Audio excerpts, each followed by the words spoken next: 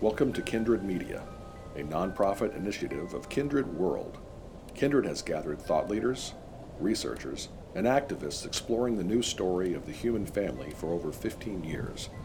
Visit our website for our news story features, interviews, podcasts, and video collections at www.kindredmedia.org. Welcome to Kindred. This is Lisa Reagan, and today we will be listening to Dr. Suzanne Zeedyk share how Scotland is on track to become the world's first ACEs-aware nation. The country's holistic approach to treating violence as a virus has led to a 50% reduction in violence in big cities like Glasgow. On this podcast, we will hear Dr. Zeedyk share her experience of working with police departments, child care centers, and hosting an ACEs conference of over 2,500 attendees in 2019. As a dual citizen of America and Scotland, we will ask her for her insights on the possibility of bringing this cultural transformation to the United States. Dr. Zeedyk is a research scientist at the University of Dundee and began her academic career with a doctorate from Yale University. She is the creator of the film and educational project, The Connected Baby, and the author of multiple books on the science of human connection. You can also read her blogs here on Kindred, as she is a contributing editor. So welcome, Dr. Zeedyk. It is a delight to be with you, Lisa. I can't believe it's been 10 years since we talked, I think, about The Connected Baby, the film that you did. And that interview is on Kindred. People can go listen to it. And if you do, what you will hear is Dr. Zeedyk telling me that she has been working with the local police department on understanding attachment and childhood and how it relates to violence in Scotland. And I couldn't believe it. And now what has happened? I mean, this is, and oh, by the way, we have that video. It's going to be wherever you find this podcast. You can roll down and we'll put that, her interview with the police next to this so you can find it. But I couldn't believe it back then. And now it is responsible for a tremendous drop in violence in Scotland. The ACEs aware, we call it now attachment back then. So how did that happen? It's a brilliant story, and I am so glad you have asked. Let me embed that within my decision to step away from academia, because I am a developmental psychologist. I study infant development, why relationships matter for the whole of your life and how they shape who you become, your experiences in that early time. And I loved being a basic research scientist. And at the same time, I got frustrated because I began to realize that I had access to information that I thought was really fascinating and important about how babies develop. And the wider world really did not have access to those publications, to those discoveries. And I thought they deserved it. So I thought parents deserved to know, and social workers deserve to know, and childcare staff deserve to know, and police deserve to know, and politicians and manufacturers of baby buggies. And I thought people deserved to know that stuff. So when I last spoke to you 10 years ago, I was in the process of stepping away from full-time academia to what I do now, which is to work with the public and try to translate that science for them. And the core message of that science for me is that babies come into the world already connected to other people. So human beings are wired in their brain and their bodies to for relationships, to expect other people. Babies who are in the womb in the last 3 months of pregnancy, they can hear their mother's voice, and the voices of anyone else who's in their world on a daily basis. So their father's voice, their grandma's voice, their big sister's voice. I think that's fascinating. Mm-hmm. That you already know who is going to be in your world. You can hear that through the walls of your womb. And you can pick up whether they laugh a lot or sing a lot, or whether they shout and cry a lot. And your experiences of the tone of that voice and the rhythm of that voice and the hormones that will go with that, i.e., if your mother is producing stress hormones because she's worried about life, because she's in domestic violence, because her life is uncertain, she doesn't have enough money, she lives in a violent neighborhood, she copes with racism, those would produce stress hormones. And if she was more relaxed and not scared, she would have different kinds of what I call teddy bear hormones that help you to relax and feel comforted coursing through your body. Okay, by the time the baby is born, the baby's brain and body is already being wired, if that's the right word. And some people don't like that word. So you think, what word will we use to get across the idea that you are already born with an expectation of what your world will be like? Who's in it? How stressful is it? How predictable is it? How scary is it? How safe is it? How much laughter will there be? That's already wired in your body. I think that's amazing. I think it's endlessly fascinating. And then babies are really tuned in to the way other people respond to them and how they treat them and what that feels like. And that goes on to influence their biological development. And so what I wanted to do was to help people to understand that and to help us to think about what that means. And so when I spoke to you 10 years ago, I didn't know if I would be able to feed myself even for the next year.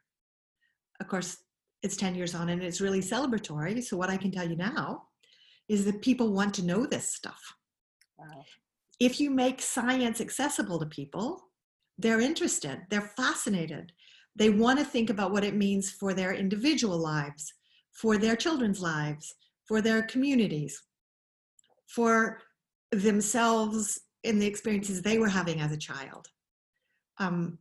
Public policy makers, police, social workers, teachers, childcare staff, all those people that I thought might be interested turn out to be interested. But they need the science to be accessible to them and described in a way that feels relevant and that doesn't feel scary with big words that don't make sense, where they don't feel patronized, and in fact, where they can be brave and curious, because some of that science requires some real courage to engage with, because once you realize how much your behavior as a parent is having on your child, that takes a bit of courage to get your head around. And if we don't pay attention to the tone that we talk about that in, then parents understandably shut down because it's too scary to think about.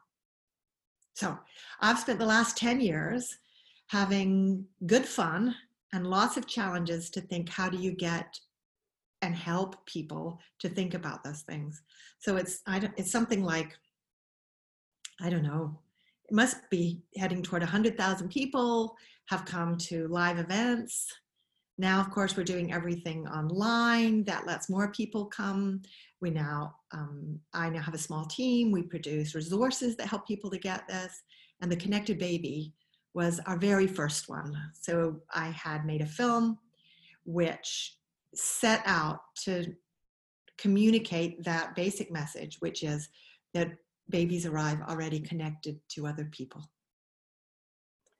So in the last 10 years, we were talking connection and attachment, and the prenatal science is coming forward, and now we have ACEs, which is it's taking off. Can you take a moment to tell us what is the ACEs piece?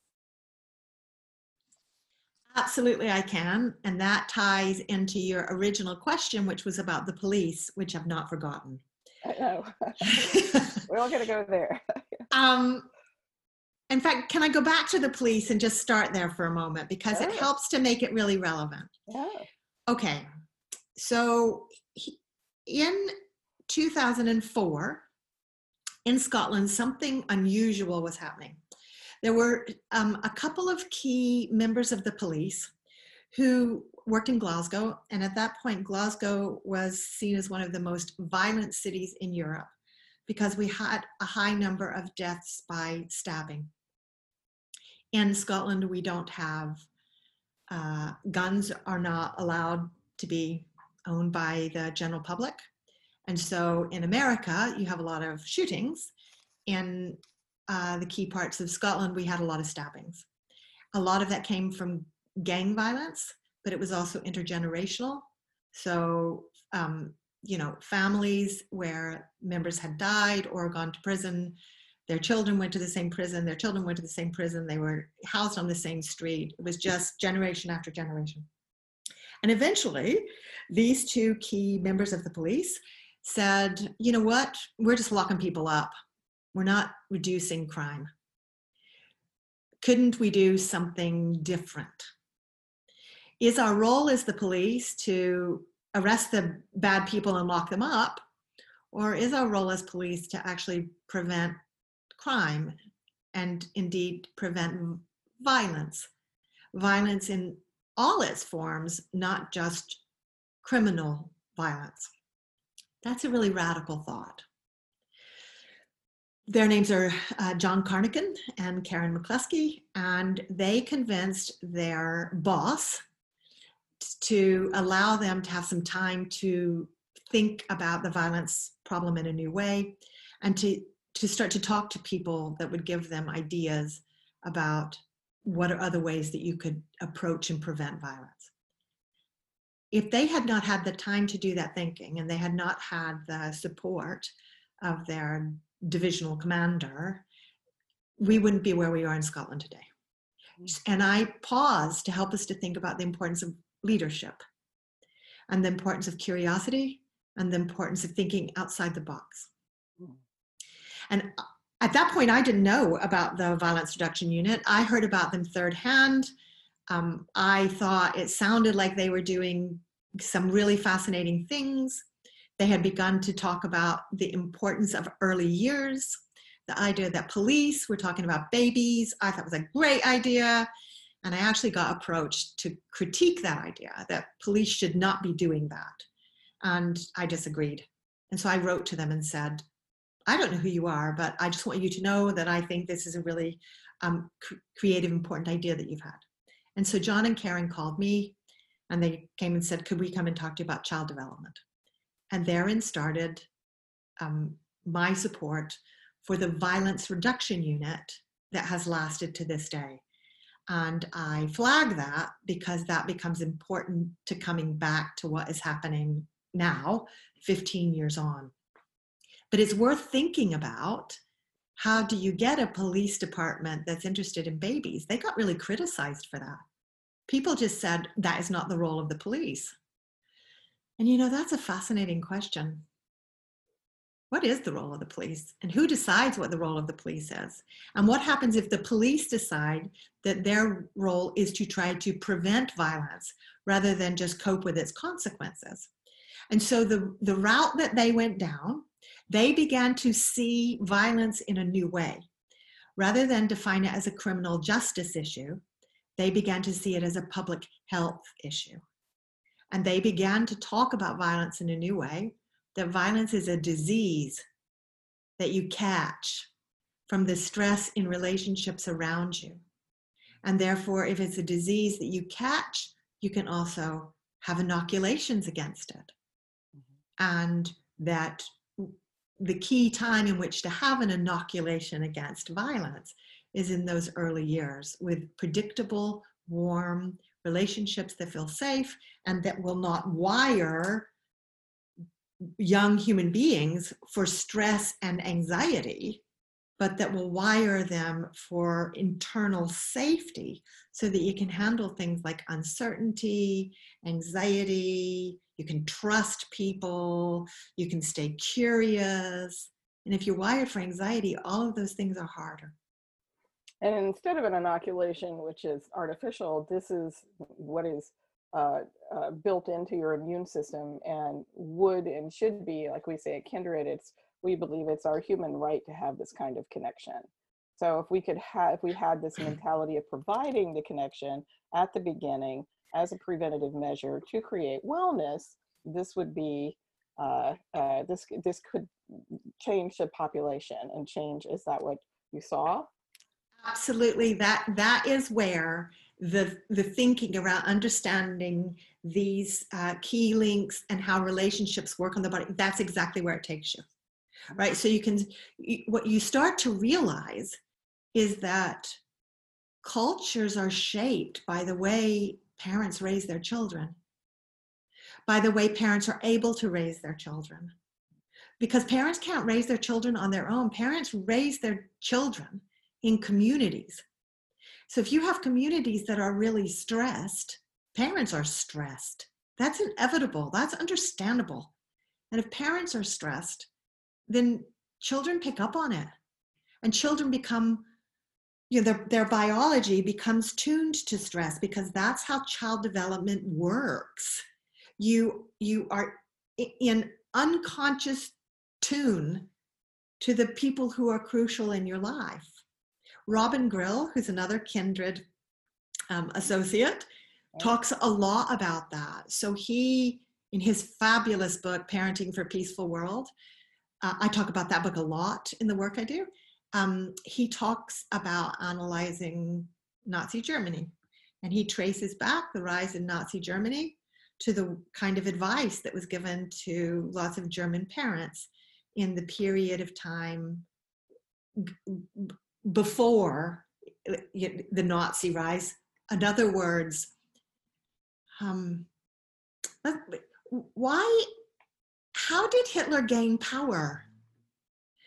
Why was he not just treated as a bit of a kind of a talking crazy stuff? Sometimes people talk about the economics of what was happening. Sometimes people talk about the international relations at the time. Well, Robin Grill talks about how children were raised and how your ability to tolerate uncertainty makes you susceptible to particular kind of messages. And what Hitler promised was that he would save people from the enemy. If you are wired, that was one of his messages. So he created a them and an us, and that he could protect you from the them. And so if you're wired for anxiety, and you don't even know that, it just feels like normal to you, and a whole lot of other people in your community are too, then it puts you at risk of people promising to bring you safety,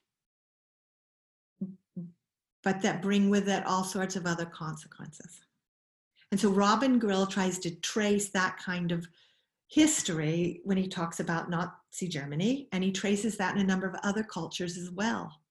So that's a really big picture vision. It speaks to me of just how important the way we care for our children is. And so the police in Glasgow got interested in what kind of caring were lots of children in Glasgow getting. What were their early childhoods like? And that became part of the new strategy that they brought to thinking about violence.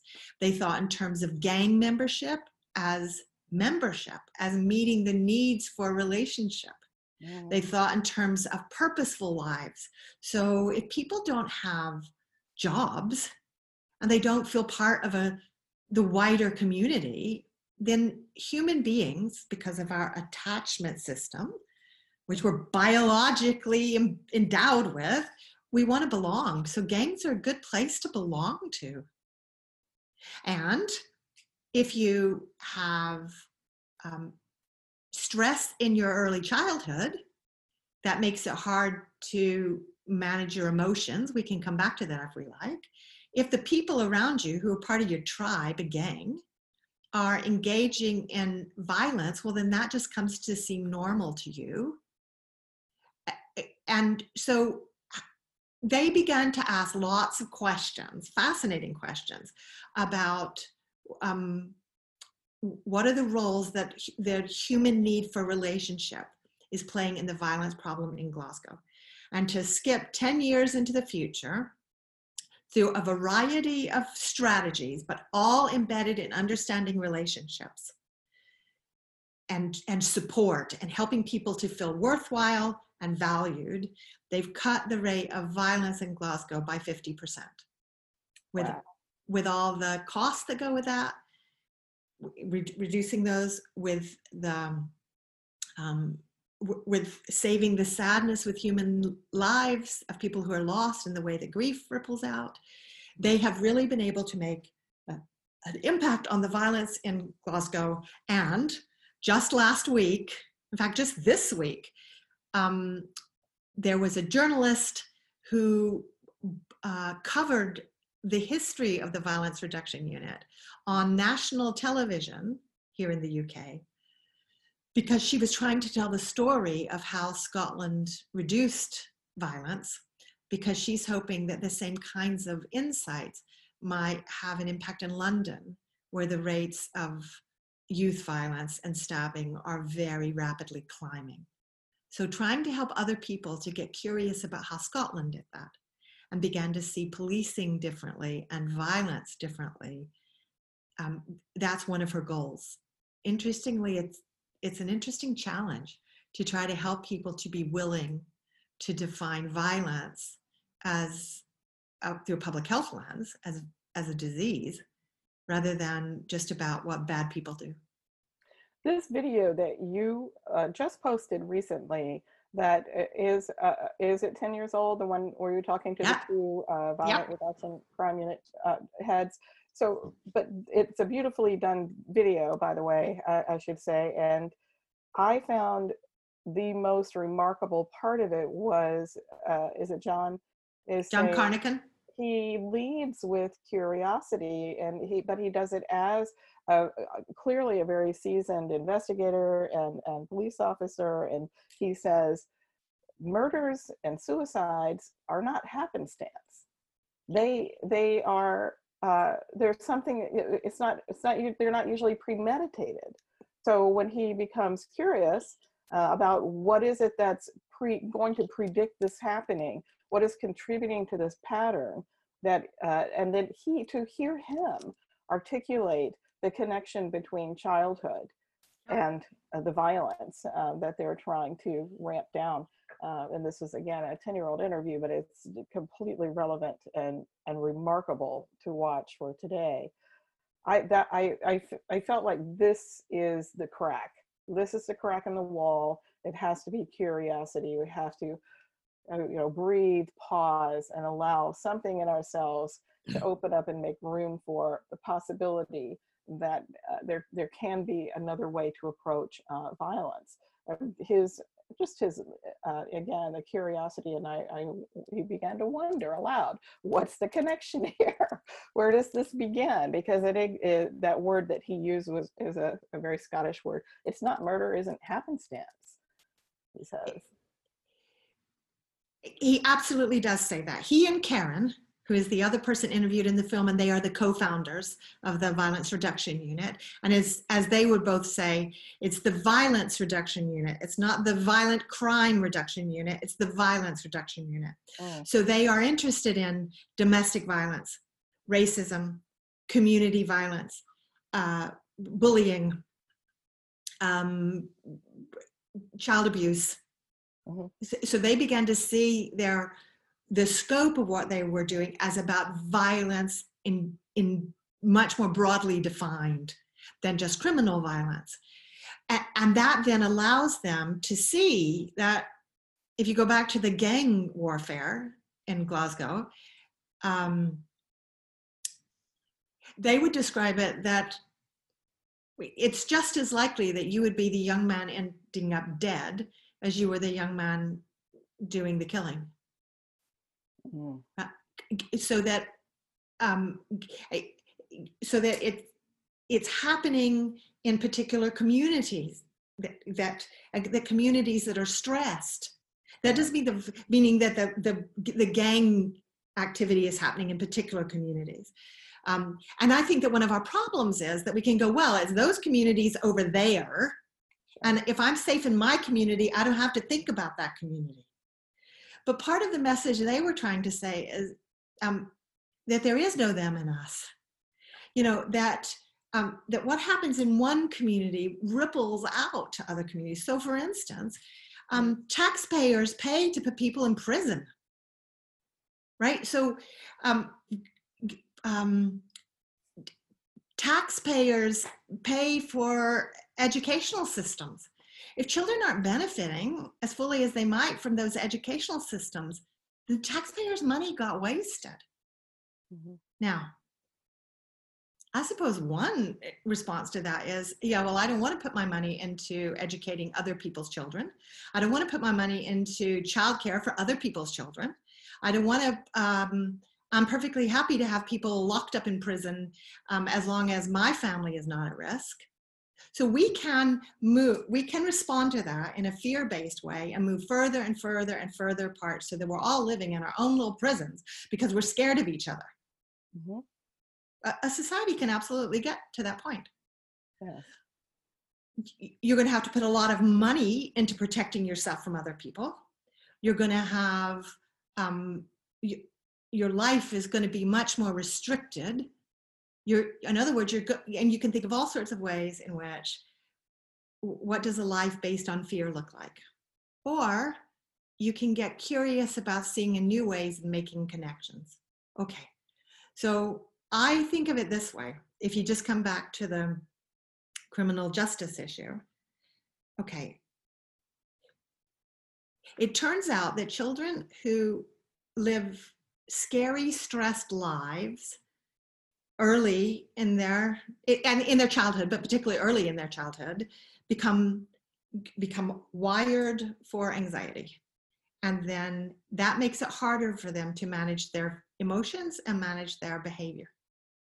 And so prisons are full of people who led traumatized childhoods. I sometimes call prisons warehouses for traumatized people. There's a documentary out now based on ACEs and prisons. Yes, there's a documentary out for ACEs, and in fact, there are lots of people who've become interested in what happens with a traumatized childhood. And ACEs, Adverse Childhood Experiences, is one of the latest ways to frame what happens with a childhood where you feel stressed and scared and you experience lots of trauma. And I can come back to that in a minute if you like, but it raises a very interesting question. What happens if prisons are full with people who who experienced chaos and trauma when they were children? How does that change our understanding of what the prison system is doing? What happened to have people get there? And are we willing to get curious about that? Or are we so attached to blame that we're willing to pay more money for it? We're willing to cause more misery for it? How much are we willing to pay in order to stay attached to blame of bad people?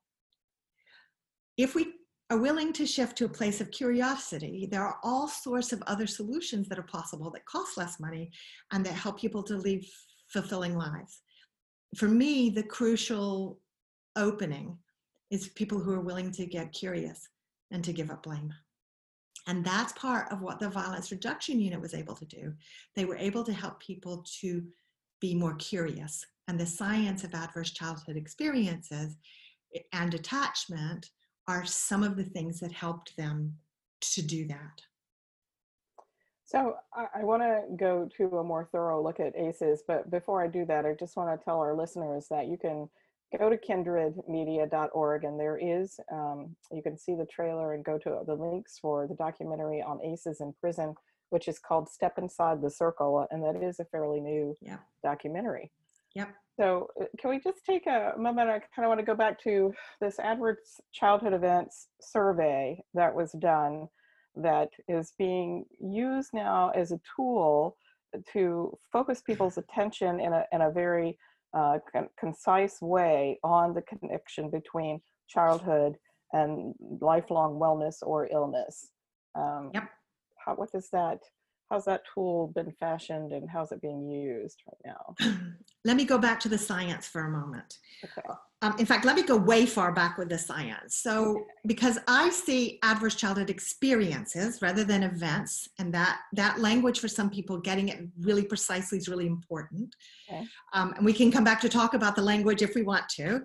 Okay, in the 1940s, scientists like John Bowlby and James Robertson here in the UK began to realize in deeper ways the importance of relationships, and that children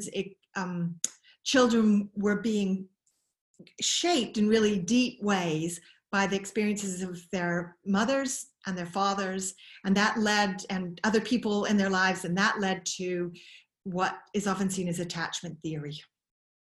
And so a lot of people did work on attachment theory for a number of decades, and that has an interesting history in and of itself. And when I talked with you 10 years ago, I reckon I was talking a lot about attachment. Adverse childhood experiences, the science framed that way, the first publication was done in 1998. So in other words, it's been around for about 20 years. I see ACEs, which is short for adverse childhood experiences. So lots of people use that acronym now. I see that as a continuation of the attachment work.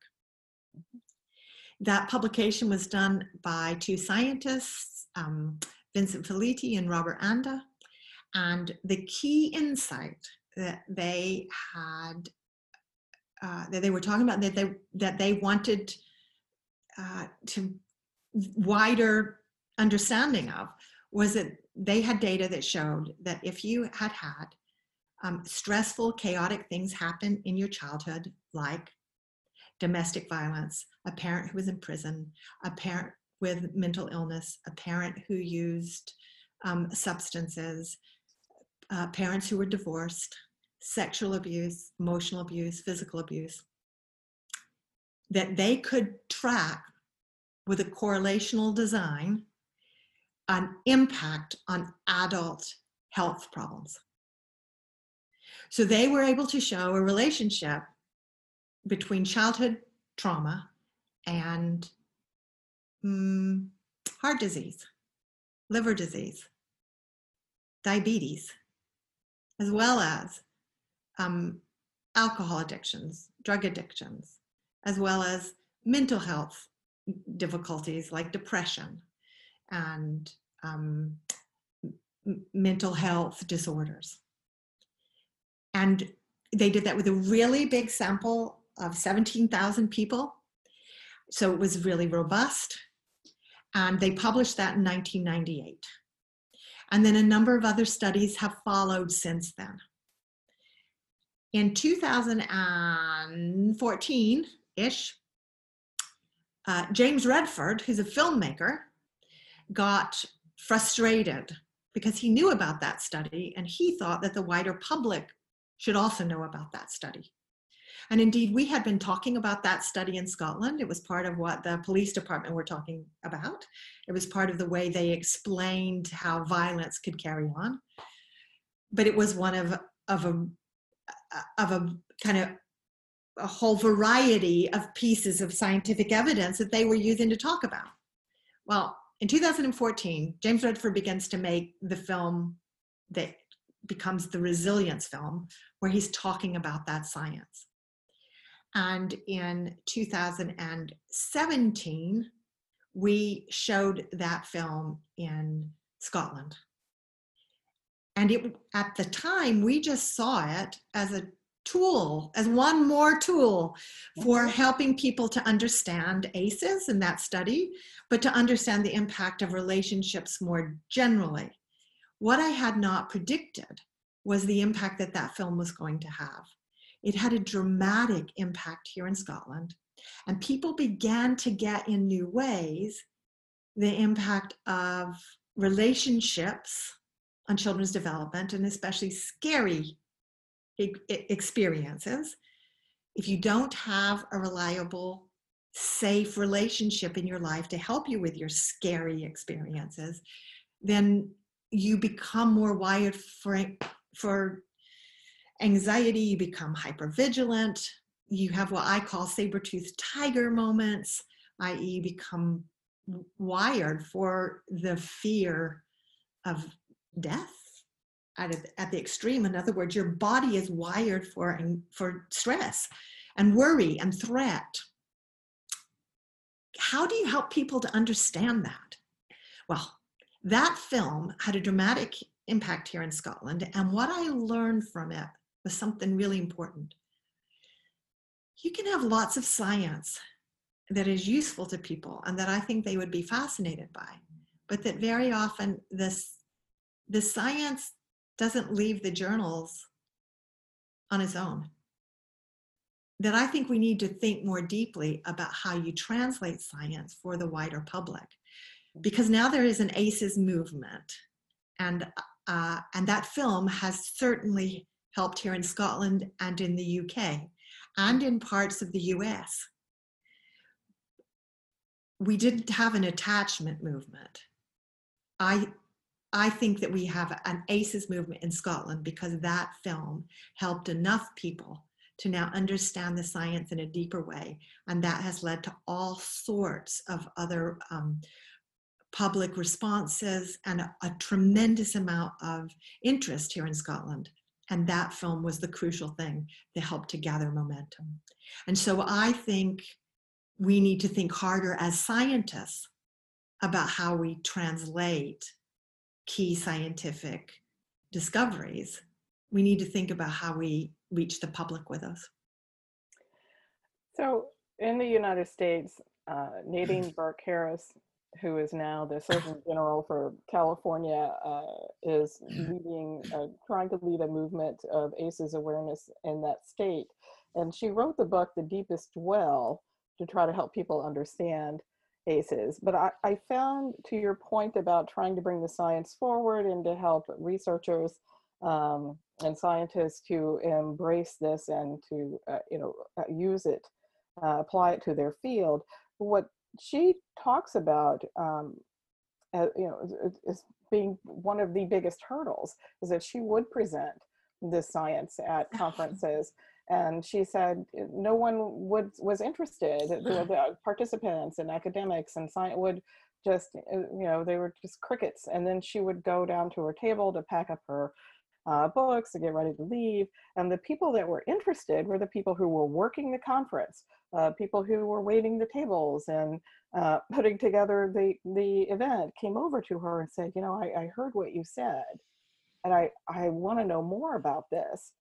So I think in her mind, and certainly in mine as an activist for the last 22 years, I have definitely been focused on ways around some of the institutions that seem to want to be gatekeepers for parents who just want the information so they know what is the best course for their children, best decisions to make.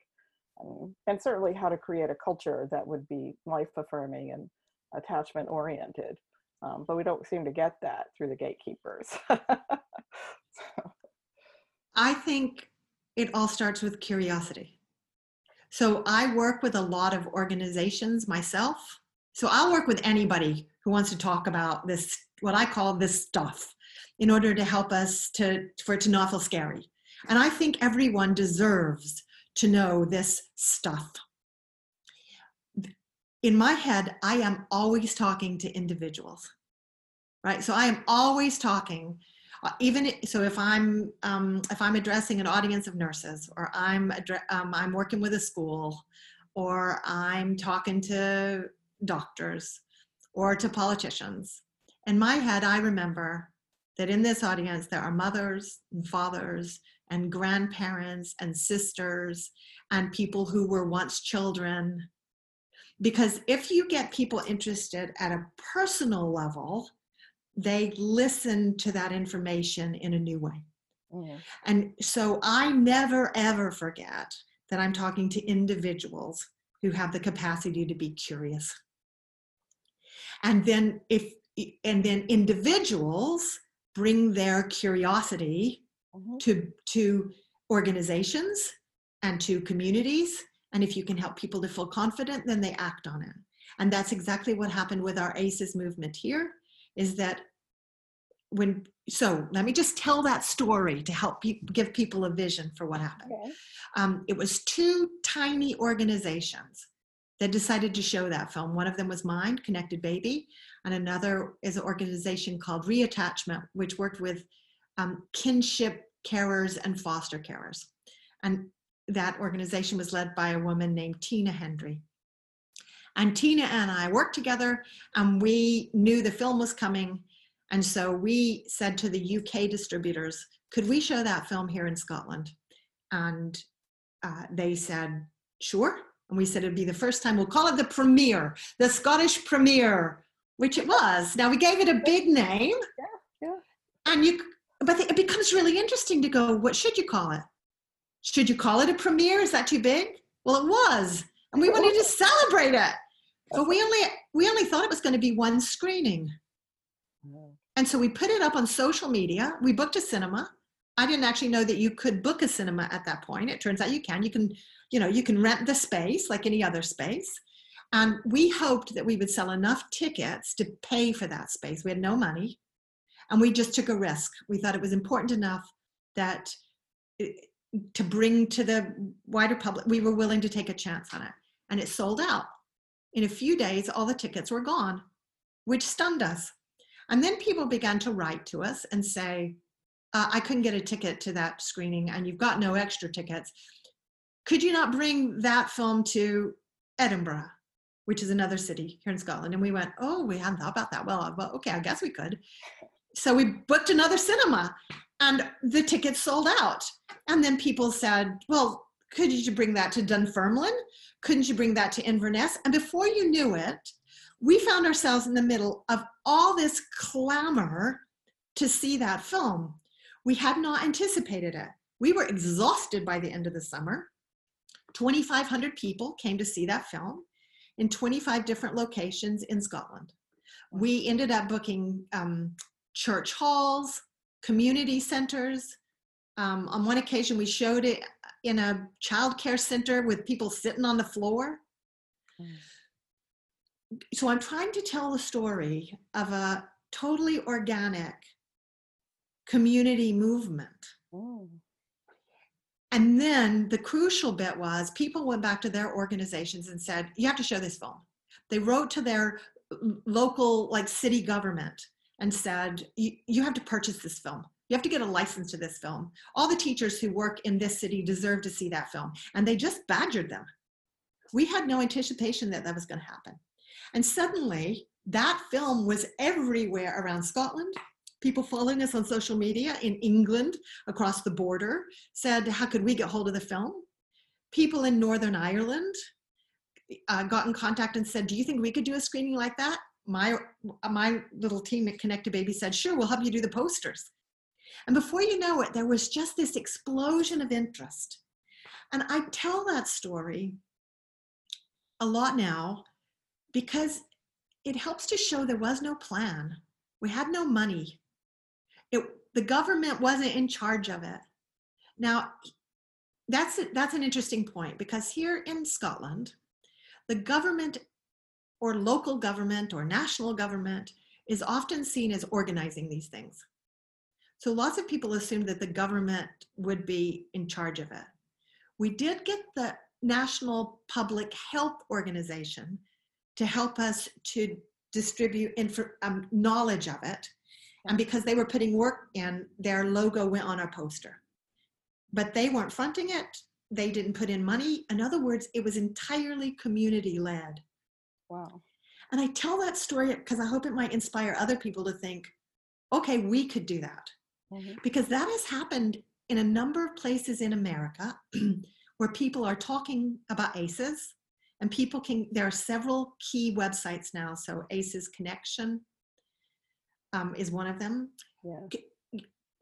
Where people who come to understand, know about ACEs and want to talk to other people who are trying to do things are coming together. I tell the story of what happened at a community level here in Scotland. so that other people will know that it's possible. Now, in America, people are much more divided about what the role of government should be. Yes. And in fact, if the government were doing this, some people will be highly suspicious of it. Yes. And people think that private organizations should be the sort of organizations that would fund this. Okay, that's a really interesting question. If you have science that is useful to people, how do you get it out to the public? Who funds that? What happens if nobody funds it? How do you talk about debate around it? Because we could come back to, there's some big debate around the ACEs model now. And there is some big debate here in Scotland. Not everybody is in favor of that way of thinking about human experience and development. What do you do when there's a big debate if people aren't trained in scientific methods? How do you help them to get more confident and more curious?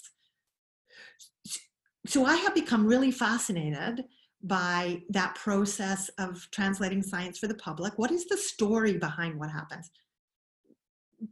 I presume that at some point in the future, the story of how the film Resilience came to have such an impact in Scotland, it might be forgotten.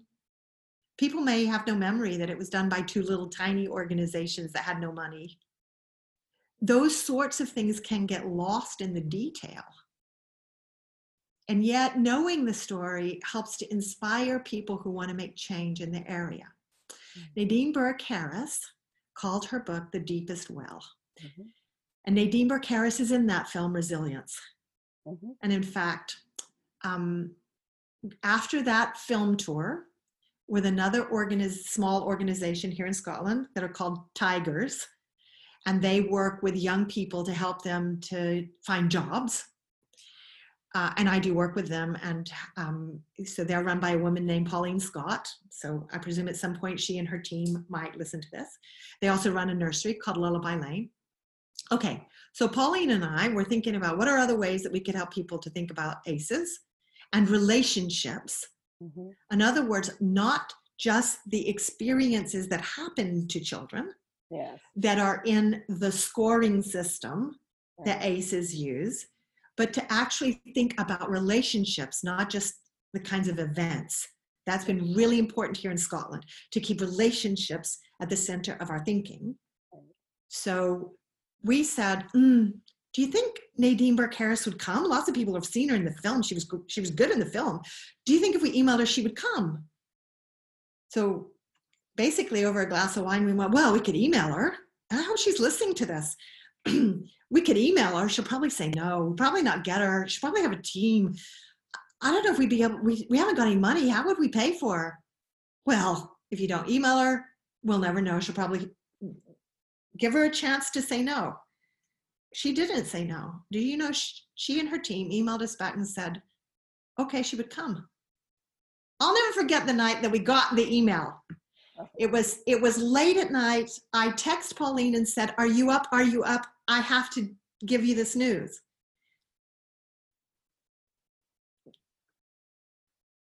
The vision that she was then able to bring about, in other words, she could bring a bigger vision for how she was talking about ACEs, what she was trying to help people to do. She wasn't yet the Surgeon General in California then. So Pauline and I said, let's have an event.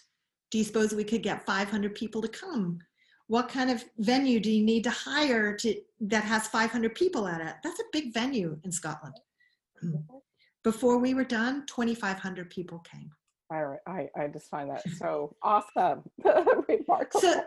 So the idea that there are 2,500 people together in a big room, yes, wanting to talk about childhood trauma and the importance of relationships was massive. And it wasn't led by a multinational corporation with lots of money. It wasn't led by the government. It was led by two small organizations who took a risk and who said, I think we could do this if we thought creatively. And luckily we could just keep booking more tiers of seats. Otherwise we'd have had to cap it, right? So luckily we had a big enough venue that let all those people come. Right. People would not have come to see Nadine Burke Harris if they hadn't seen the film, because they wouldn't have known who she was. Yeah. Okay. Wow. Okay. And then we began to develop a vision. We began to talk about, could we be the first ACE-aware nation in the world? Could we reach every single citizen of Scotland? There are 5 million. Now, by American standards, that sounds crazy. You know, there are lots of cities that are bigger than 5 billion people. How can you have a whole nation with only 5 million people? Well, you know what? That was part of our strength, we thought. Yeah. Could we, in other words, we talked about a nation, Lisa. People belong to a nation. We wanted a vision for what could our nation be like. What kind of values do we want? What do we want for its people? What do we want for our children? Our children. In other words, it's not them and us, it's our children. And so we began to put the science of ACEs into a bigger vision that was about belonging, rather than simply disperse information about trauma. We were trying to use it to a vision about who we wanted to be and to have big conversations about that. Mm. And that energy still continues. There are people who think, should we be doing more? Who would lead that? Is it going fast enough? What if people disagree? All of those are important questions. Mm-hmm. Some people are uncomfortable about the debate. So here's where some of the debate lies. Should we be scoring trauma on a 10-point scale?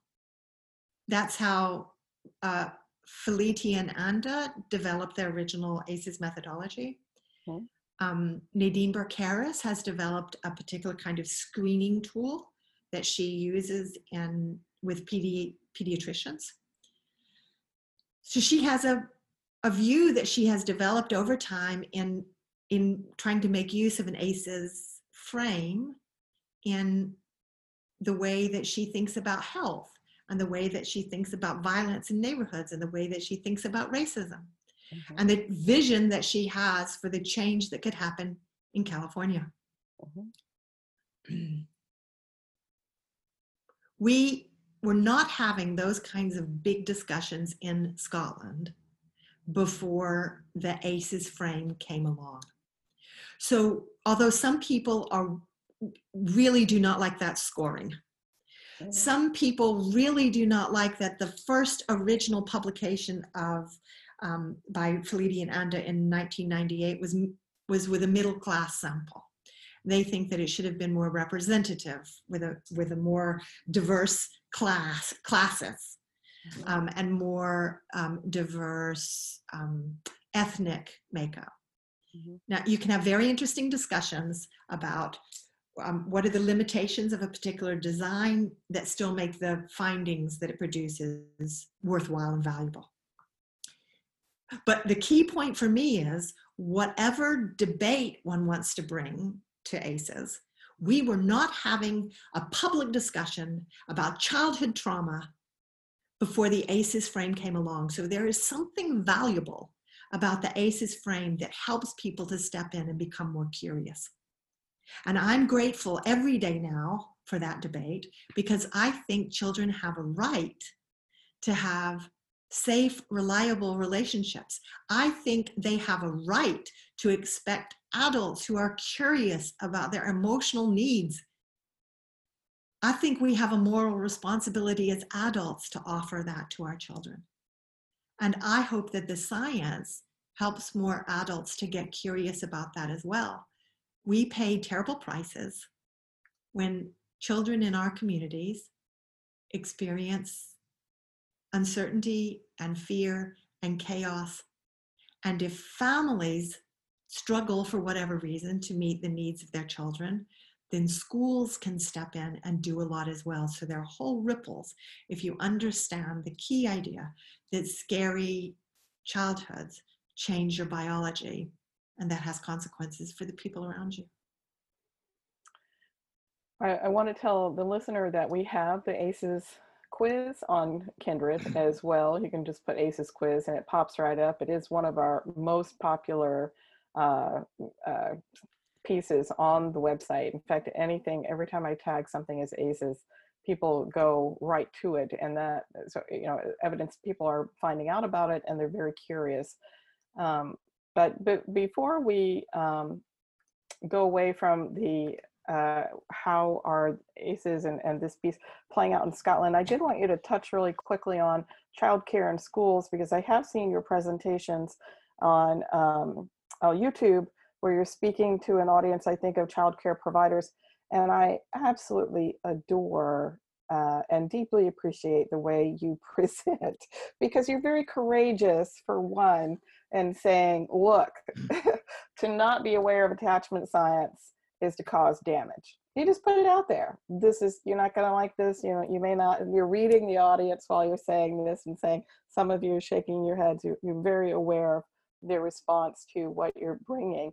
But the part that I found to be remarkable and just heartwarming is you explain the point of view of the child, and going into a child care facility, the child, if you told the child these people are being paid to care for you, they would be appalled, because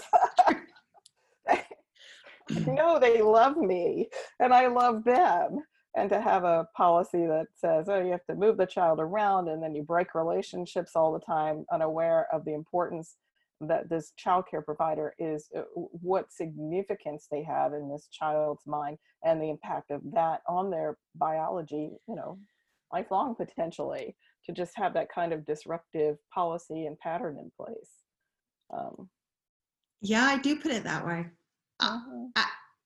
If you state things in strong ways, edgy ways, people pay closer attention to what you just said because they're uncomfortable about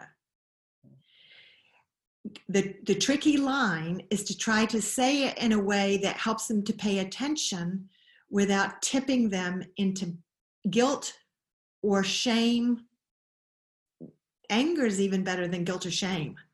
Right. So how do you help us to think more deeply about the importance of relationships? There are tons of people who are trying to get out this information. Some, other names are Bruce Perry, Dan Siegel, Dan Hughes. I've already talked about Bowlby. There are lots of people, Darsha Narvez, Erica Kostakis. I could name lots of people who have tried to help the wider public to understand the importance of relationships. But clearly there's a struggle, because some of the things I say still feel a surprise to people, like childcare. Okay, in America, childcare is not funded by the government, and maternity leave is not even funded. It's not a federal requirement. Okay, that must mean that either we don't understand how important those early years are, or we just haven't heard the science of that, or that we don't really get how important they are, or actually that we don't care, i.e. the people in power don't care or don't really get it. Okay. Here in Scotland, we have maternity leave that's funded by the government. We have childcare that's funded by the government. In fact, we just expanded the childcare provision here in Scotland over the last few years, so that you, for children between 3 and 4 especially, have 1,140 hours of government paid childcare a year. And children even who are 2, who are in families where childcare seemed to be helpful. The government pays for that. Mm. And although there is some debate about that, one of the things it does is that it helps parents to in terms of employment. Okay, some people think that actually we should be using that money in other ways to support parents to stay home with their children. And that's another debate. Okay, but the question that you're asking is, Okay, so children, yeah, including babies, but are cared for by people that we call childcare staff. If children come to love those staff, and children are wired to love the adults that they spend time with, they're wired to do that biologically. They don't know that they're paid to take care of you. They would be appalled if they knew that. Young children think that you're there because you love them. Otherwise, biologically, they don't know why you would be there. You know, evolutionarily, the evolutionary history of the human species, children hung out with their tribe, with their extended family. So from a child's perspective, childcare staff are part of their extended family. They're, I don't know, Auntie Mary and Uncle Jason, Grandma Molly. And so if they come to love that person, if they come to like their company, miss them, if you move them to a new childcare setting and they never see those people again, that's a bereavement. Now, if we were in a room together, I would say the word bereavement, and then I would wait for everybody to take in a breath, because it's scary. So I would say it in a very soft voice, because it's going to be hard enough to get your head around that, because there's going to be parents in the audience who suddenly see the implication of the fact that they moved their child's childcare without ever thinking about that. They're suddenly going to be thinking, would I have done that if I had heard her say that before? And then people are going to have to decide how they feel about what I just said. Some people might get angry. Some people might go to a place of guilt. What I want to do is help us to get curious. Mm-hmm. So let me move to the last few months. We, here in Scotland, we went into lockdown because of COVID. Mm-hmm. So almost overnight, childcare settings closed down, schools closed down. So children went home to be with their families, and they missed their childcare workers, mm-hmm. staff. And because we call them workers and staff, we grown-ups think of them as employed to do this. We don't think of it through the child's view. Okay. Some nurseries who really had really got this attachment view under their belt worked hard to stay attached to those children, in connection with those children. They sent videos, they sent letters, they put on videos the songs that they sang, they took videos of the toys that they had been playing with, they took videos of the children in the garden, they sent key rings home with the pictures of their key staff. And spontaneously, the parents of those children began to send back videos of the children responding to the videos, to the key rings, to the letters. So one of the things that has happened here in Scotland is that, and some of those were put on social media, people have been able to see even babies, 10-month-olds, children who are not talking yet, light up at the sound of that person's voice. Get really close to the screen with the video of that person. So you start to see the connection that's there, that lots of people might assume, well, the children won't remember, because we can't remember consciously as adults back to those early times. So we have this idea that children forget. Children don't forget. One of the phrases that often gets used a lot in the trauma world is that the body keeps the score. Oh, yeah. Meaning that the body remembers what you don't always remember consciously. Okay. If we coped with a lot of grief and a lot of uncertainty because we ended up at several different childcare settings when we were young, that will have left traces on our bodies in ways that our parents never meant to, in ways that the childcare staff never meant to. So if your setting leaves children to cry a lot, and there are lots of people who think that if we just ignore children's crying, they'll learn to not cry. Children cry because they are trying to express that they need something. So if your childcare staff ratio is too high to attend to the needs of those children, then those experiences are shaping children's attachment experiences in the same way that they would be experienced at home. Being able to think about the importance of those early years and the importance of the kind of care that we provide in those early years is really matters.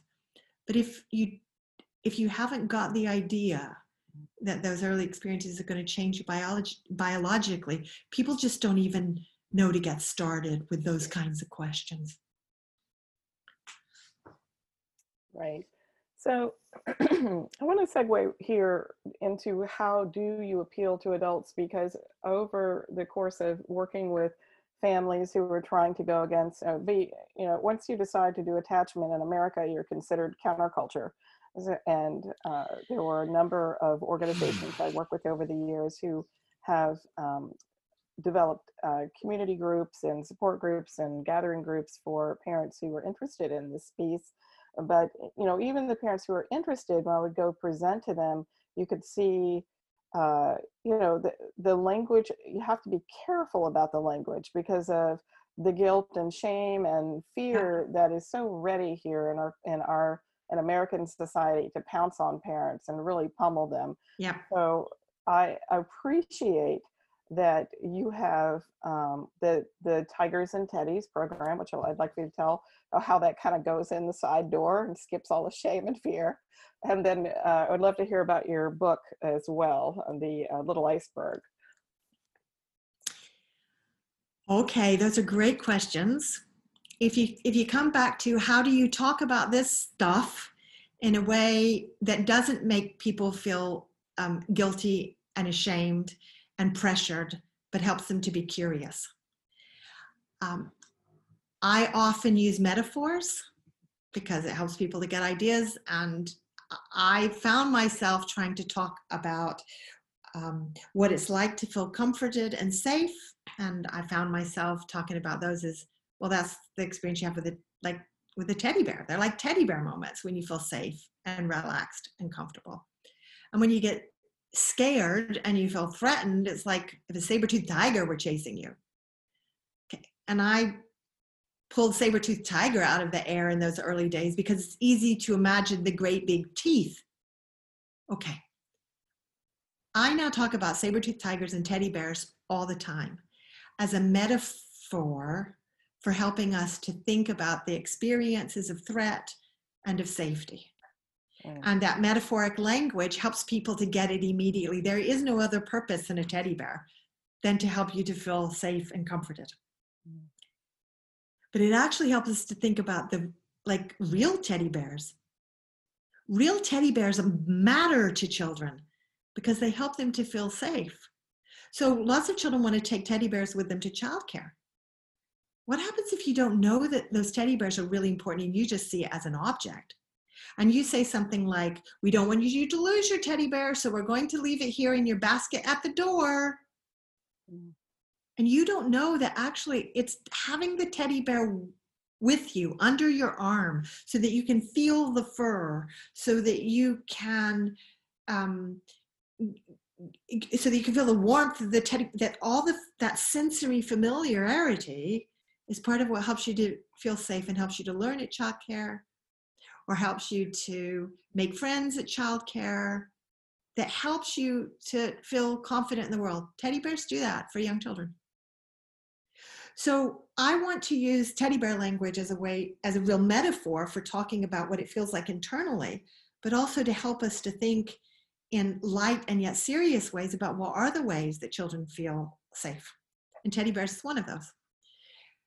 Saber-toothed tigers is kind of the same, really. So when children have that meltdown, Okay, so my 9-month-old was perfectly happy. I left them in the hall. I just wanted to go to the bathroom, and they were playing with all their blocks, and they were fine. And I shut the door, and they started screaming at me, "Mommy, mommy, mommy, mommy!" All they wanted to do was go to the bathroom. It's what I call a saber-toothed tiger moment. Because from an adult perspective, you think, why is the kid screaming at me? And if you feel totally beleaguered by your child screaming at you, when you come out of the bathroom, if you speak sharply to that child because you feel overwhelmed, it's totally understand. Raising kids is hard. But if you speak sharply every time you come out of the bathroom, the child starts to expect the reunions with you will be full of anxiety. And they become wired for that. They grow into that biologically, they get anxious about the reunion with you. And that starts to shape their attachment style. Okay, how do you help parents to get curious about why their child is crying when it makes no sense to you, especially if you feel accused by the child, or you feel irritated by the child? Or actually you are quite happy to pick up your child and rock your child, and you don't understand why the other parents aren't.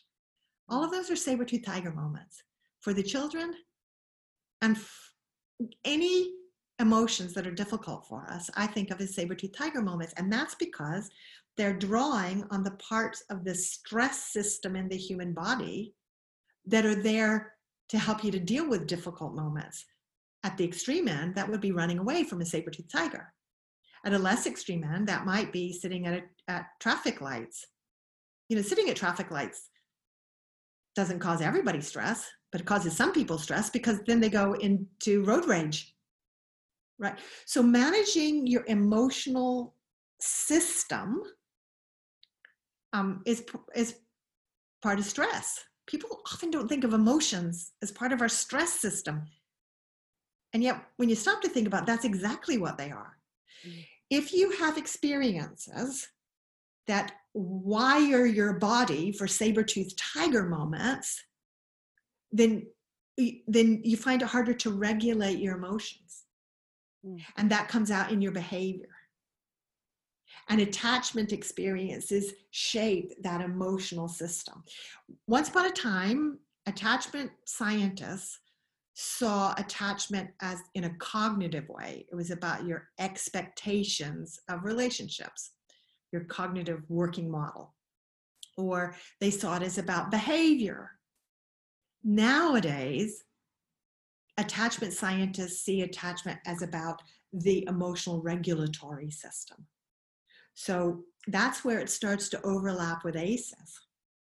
That if you have experiences of adults that are predictable and safe, then it wires you biologically different than if they're chaotic.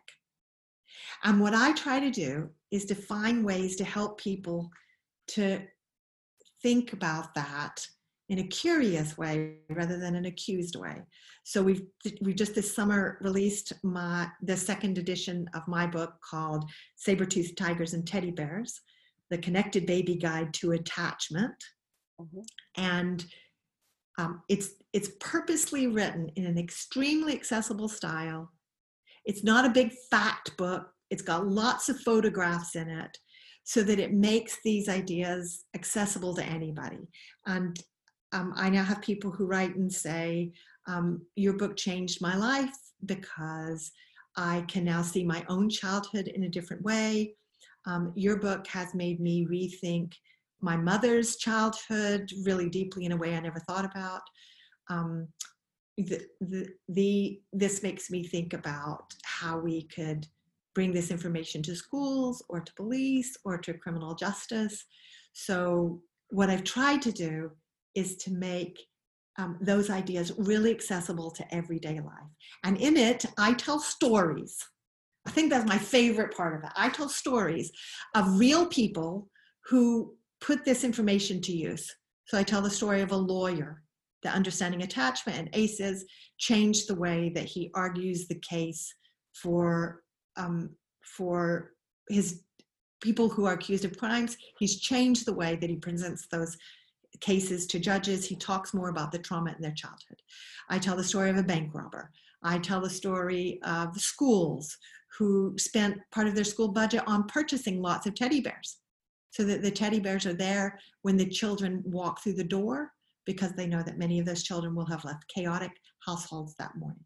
I tell the story of a parent who said, I didn't used to know this, and now I'm better able to support my child who's really anxious. And I probably helped to cause some of her anxiety. I didn't mean to, and I didn't know that now, but I can forgive myself for what I didn't know, and I can get curious about how to help her now. Rather than telling people how to parent, which pisses a lot of people off, Right. what I try to do is to help us to understand how children and babies develop, so that we can get curious about what they need, rather than be told how to parent them. So that's the approach that I try to come at this. And what I find is that if people don't feel shamed, bossed, pressured, they step in with curiosity. In my experience, people really want to know this stuff. And metaphors like saber-toothed tigers and teddy bears give us a light way of engaging with those questions.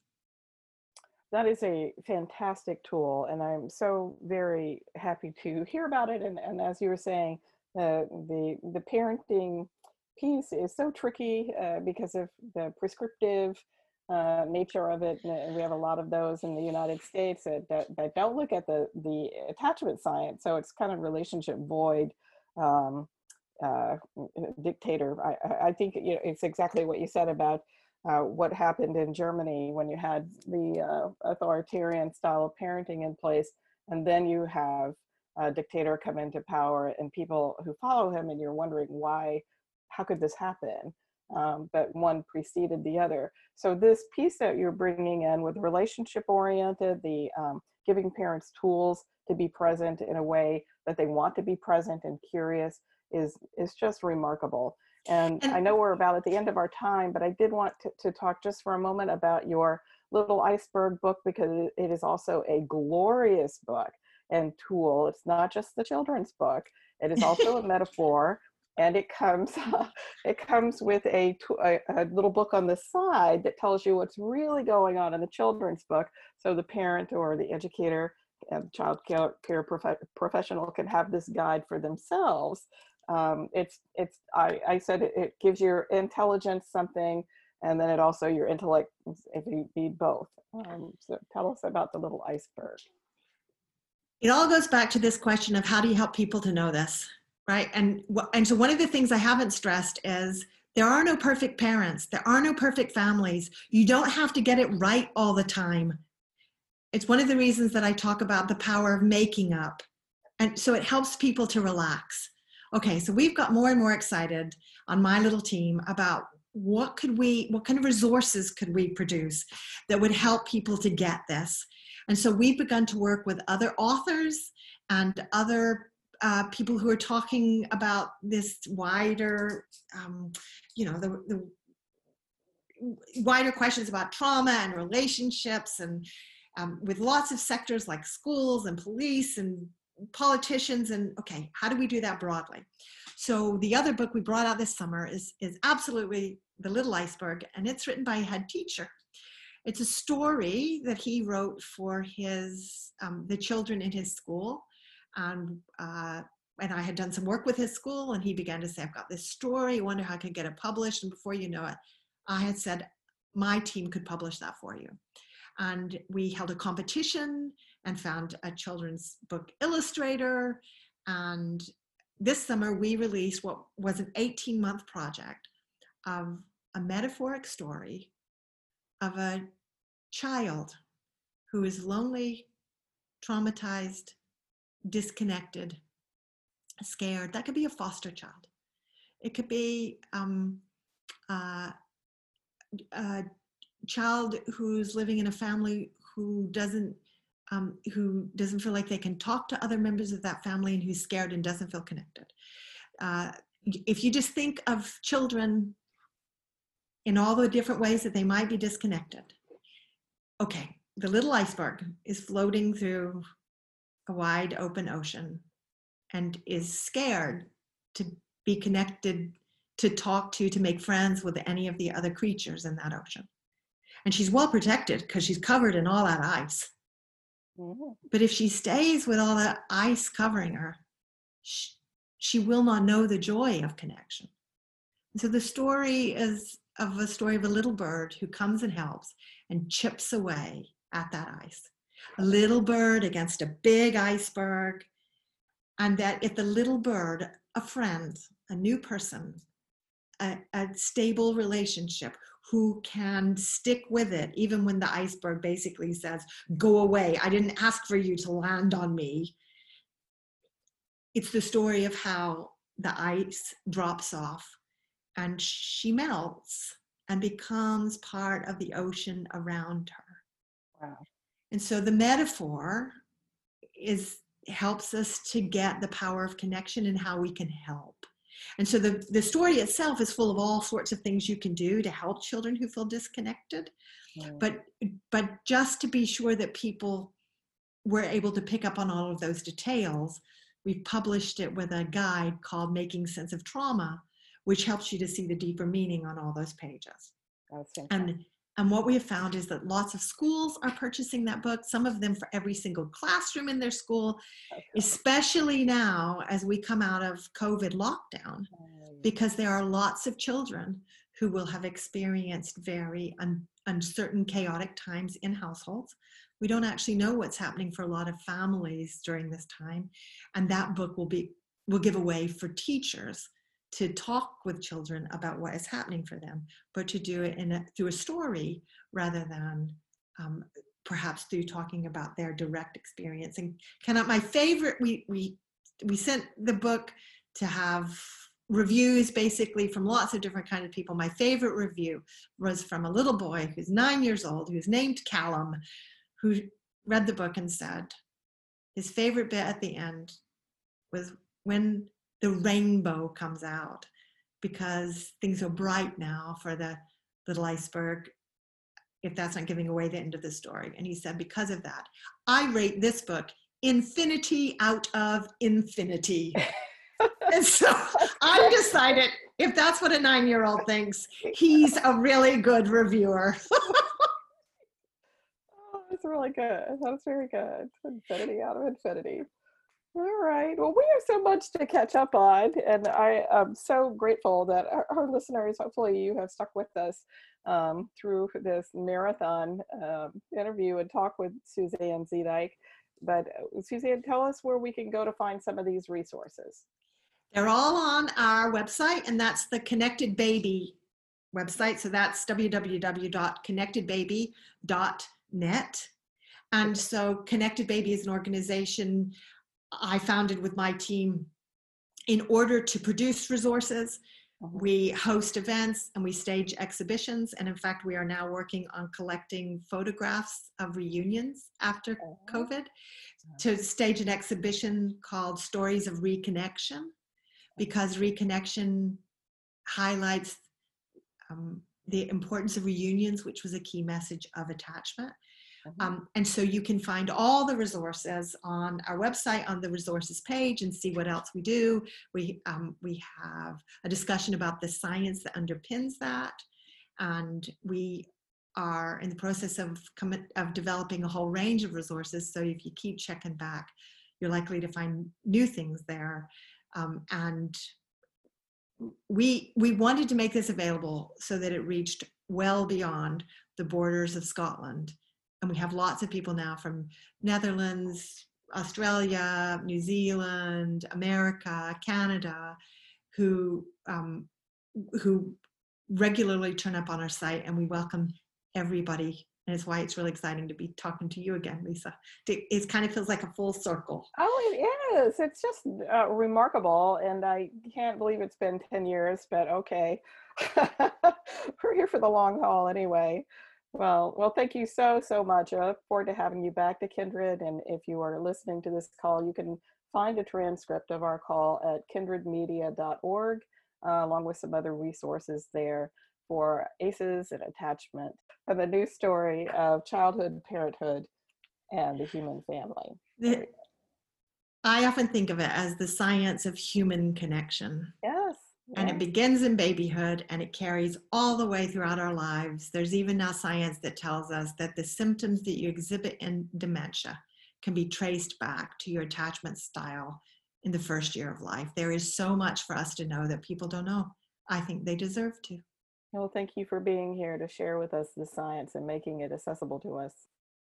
Thank you Thank for you. having me, Lisa. Thank you. Bye-bye.